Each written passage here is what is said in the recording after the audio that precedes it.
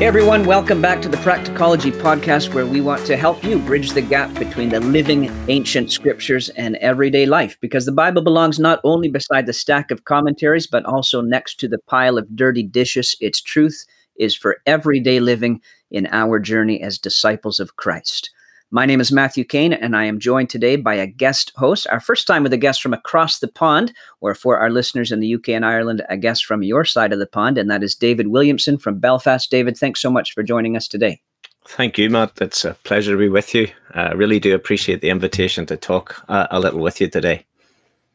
All right. Well, perhaps before we start, David, maybe you could tell us a little bit about yourself and the work that you are involved in for the Lord. Okay, well, I am husband to Jenny. I'm a dad to a couple of children, Anna and Caleb. And over here, I serve the Lord with a mix of evangelism and Bible teaching, mainly in Northern Ireland and across the UK, although sometimes elsewhere, just as the Lord opens opportunities for that. My work at home here in Belfast involves some pioneering work into large housing estates in the Belfast area. And I work in that along with a partner in the work, Paul Macaulay. I suppose it's this work, along with Bible study, that's made me think long and hard about the question we want to speak about today. Right. So in your work, you're preaching the gospel, you're talking with people about the Lord. That sounds to me like a ministry of discipling others. And you're going to talk to us today about discipleship. Is there anything particular in your work for the Lord that has led you to examine this subject of discipleship more deeply of late? Yes, well, I think, Matthew, that in many places there's a little blind spot among Christians about discipleship. Certainly, seeing the Lord saving souls is wonderful, but from a scriptural point of view, it does seem clear that preaching the gospel is far from the end of our responsibility to people. And so recently, just reading through the Great Commission, and passages like that have encouraged me to think a little more deeply about the subject. And what I'd like to do is maybe just read the Great Commission in Matthew chapter 28. I'll read it here from the English Standard Version, and we'll read from verse 18 down to verse 20. It says, "And Jesus came and said to them, 'All authority in heaven and on earth has been given to me. Go therefore and make disciples of all nations, baptizing them in the name of the Father and of the Son and of the Holy Spirit, teaching them to observe all that I have commanded you. And behold, I am with you always to the end of the age.'" Now, I think that what's really important to notice there is that the Lord's disciples were instructed to make disciples. So they're not simply to make converts, that is, preach the gospel and see souls saved. They were to make disciples. And this involves the idea of training and discipline and instruction. A disciple is a learner. We could call a disciple a pupil. This is someone who is being mentored and who is constantly growing in order that they might in turn mentor others. Yeah, good. That's a valuable distinction between the term convert and disciples, and you've defined that disciple as a learner. Very helpful. So the commission's clear. We're to make disciples. Are these scriptures telling us exactly how we are to go about that? Yes, well, I think the commission does give instruction on that. We're to make disciples, and that involves going and baptizing and teaching. So we go with the gospel, we baptize the converts, but we mustn't forget the importance of the next words of the Lord. He said to his own disciples that they were to teach others to observe all that he commanded them. Now, that would obviously lead these disciples, and should lead us, to think back over how the Lord had discipled his own disciples at the beginning. I think there are very vital general principles left for us to draw from the Lord's training of the 12. I suspect you've got a few principles ready at hand to share with us. So what have you got in mind today? Okay, well, of late I've been reading through the Gospel of Mark. I've been enjoying that, and I've been impressed with the way that Mark structures a section of his Gospel around three occasions that the Lord calls his disciples to himself. And these three occasions are recorded in chapter 1, in chapter 3, and in chapter 6. And on each time that the Lord calls the disciples to himself, there is a different emphasis to the call. And the disciples are instructed in a particular aspect of discipleship immediately following his call of them. And I suppose what really impressed me was that on each occasion, the core lesson refers to the relationship of the disciple with the Lord Jesus. So in chapter 1, the Lord calls his disciples to follow him. That is, he places himself before his disciples. He is in front of them, and they are to follow him. And then in chapter 3, he calls his disciples into a fellowship with him, and he places himself beside his disciples. And then in chapter 6, he seems to send forth his disciples into the fight, into the spiritual warfare, and he has their back. He is behind his disciples. And so I suppose that the biggest lesson of all in discipleship, and it's a lesson really that applies, I think, to all of Christian living, is to place priority upon our personal relationship with the Lord Jesus. Now, I remember some time ago seeing this when I was reading in the book of the Acts in chapter 11, and I came down to verse number 23 in that chapter. Barnabas is visiting a group of new believers in Antioch, and his first message to that group of new believers was that he exhorted them all to remain faithful to the Lord with steadfast purpose. Or as the King James Version puts it, he exhorted them to cleave to the Lord. Before they had an intensive course in doctrine, they had to learn that they were responsible primarily to keep close to the Lord. That's great. I love that passage in Acts 11. And you're right, David, it's absolutely vital. And the reminder to keep close to the Lord is never out of place. I guess this is what we need to be reminded of and keep learning sometimes, how our relationship with the Lord is more important than the work I'm doing for the Lord. My love for the Lord greater than my work for the Lord. If I'm trying to do the work and there's not the love that is motivating that work, then I'm not really doing the work properly. So you're emphasizing this following the Lord, relationship with the Lord. That's key. That's helpful in Mark 1. Expand just a little bit more, though, on what it looks like to follow the Lord. Okay, well, the call takes place in Mark chapter 1, as you've mentioned, from verse 16 down to verse 20. And we'll read down that passage just to remind ourselves of it. We read there, passing alongside the Sea of Galilee, he, that's the Lord Jesus, saw Simon and Andrew, the brother of Simon, casting a net into the sea, for they were fishermen. And Jesus said to them, follow me, and I will make you become fishers of men. And immediately they left their nets and followed him. And going on a little further, he saw James, the son of Zebedee, and John, his brother, who were in their boat mending the nets. And immediately he called them. And they left their father Zebedee in the boat with the hired servants and followed him. Now, you can see here that the Lord calls his disciples, as we have mentioned, to follow him. And it says that they left their nets and followed him. Or in the case of James and John, they left their father in the boat with the hired servants and followed him.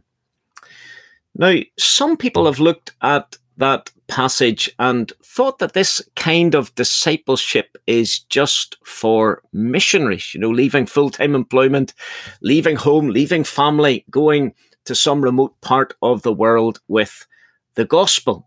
But I think that that's a very restricted way of considering this section. The Lord called the disciples to follow him. And on that occasion, he was physically here. And so in order to follow him, well, they had to physically move. They had to leave their work and family physically in order to do so. Now, of course, the Lord is not physically moving in front of us presently. So how is it that we follow him? Well, to get to the answer of that question, I think we really need to see what was motivating the disciples here. What was the underlying reasons why the disciples left everything and followed the Lord? I think that's the key question. And it seems that there is one compelling reason.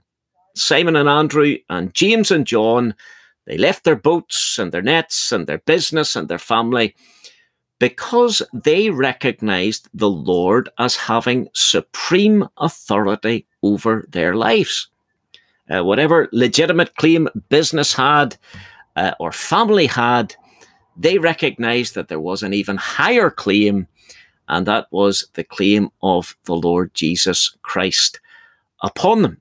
And so in their obedience, they were saying, this man, Jesus, he has instructed us, and we accept and acknowledge his authority, and so we obey promptly, whatever the cost might be.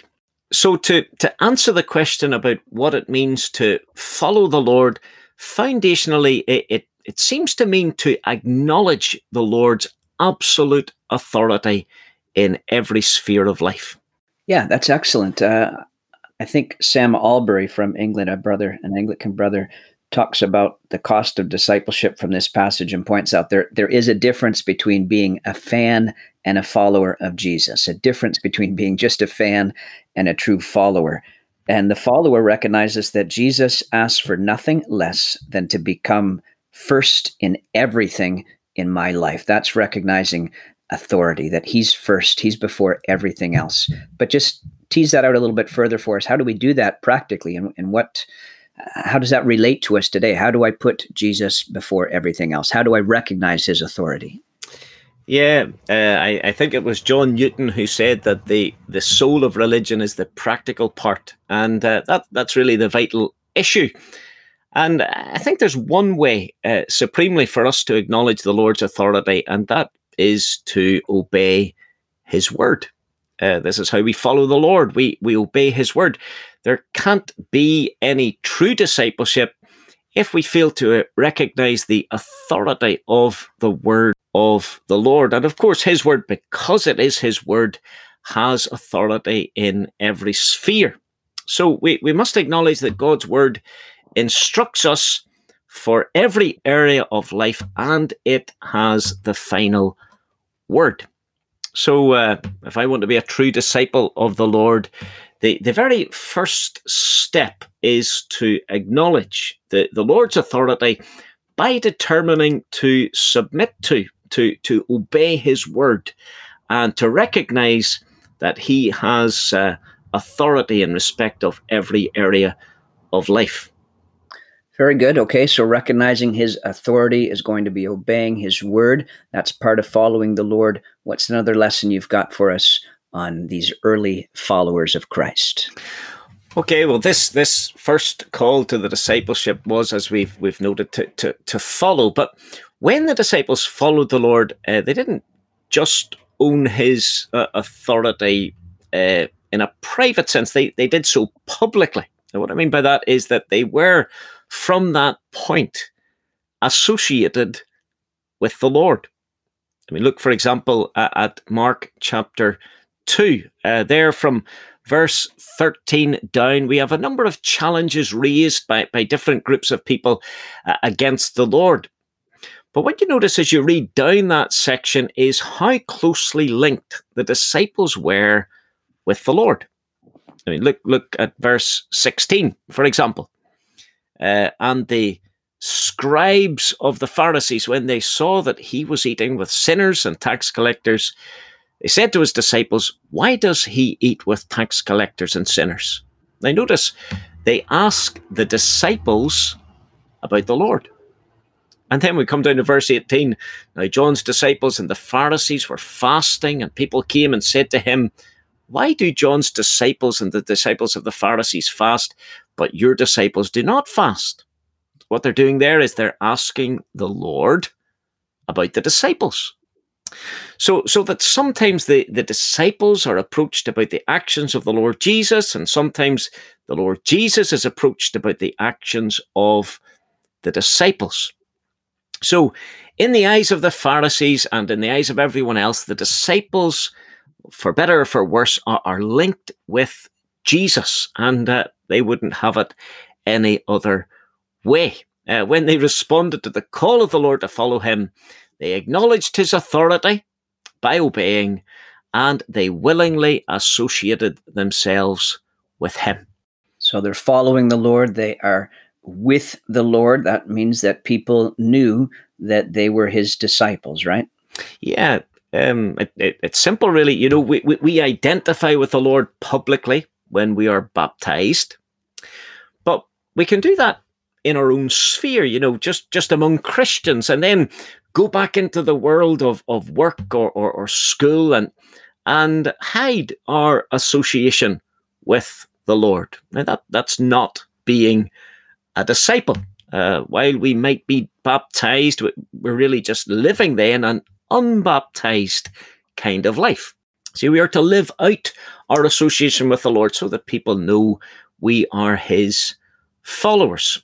So if I want to grow as a disciple of the Lord, I must acknowledge his authority, and I must be willing to identify publicly with him in practical, everyday life. My friends, my family members, my neighbours, my work colleagues, my classmates, they should know that I'm a follower of the Lord. That's great. And I would add to, identifying with the Lord is also going to involve some identification with his people. We're with the Lord, we're with his people. So following the Lord, we're obeying his word, we're associating ourselves with him and corporately with his people. Anything else to share with us on this one?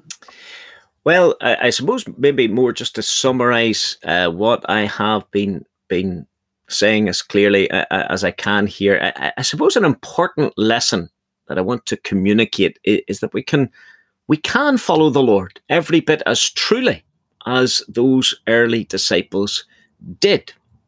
We may not be required to move geographically, and we won't, of course, be near to the Lord physically, but cutting underneath the physical and the geographical, we see that just as they obeyed, so can we. And just as they identified with him, so can we. And this really is the call from the Lord Jesus to every one of us. Yeah, thanks, David. That is important. You're right. This isn't just something for these disciples who had the Lord Jesus with them in their midst. This is for us today. And I think you've probably got a couple other sessions of material. This is really just introductory. So you're going to come back with this a couple other times, I think, to tell us a little bit more about Christian discipleship, aren't you? Yes, look forward to that, Matthew. All right. Thanks so much for joining us today, David. And thank you all to our listeners. We are happy to have you with us, being a little part of our lives as we help to make the Bible part of yours. And we pray that this will be a little help to you in your Christian discipleship and in discipling others. And we hope you'll join us for part 2 and probably a part 3 coming up in the near future. Have a great day, everyone. May the Lord bless you all.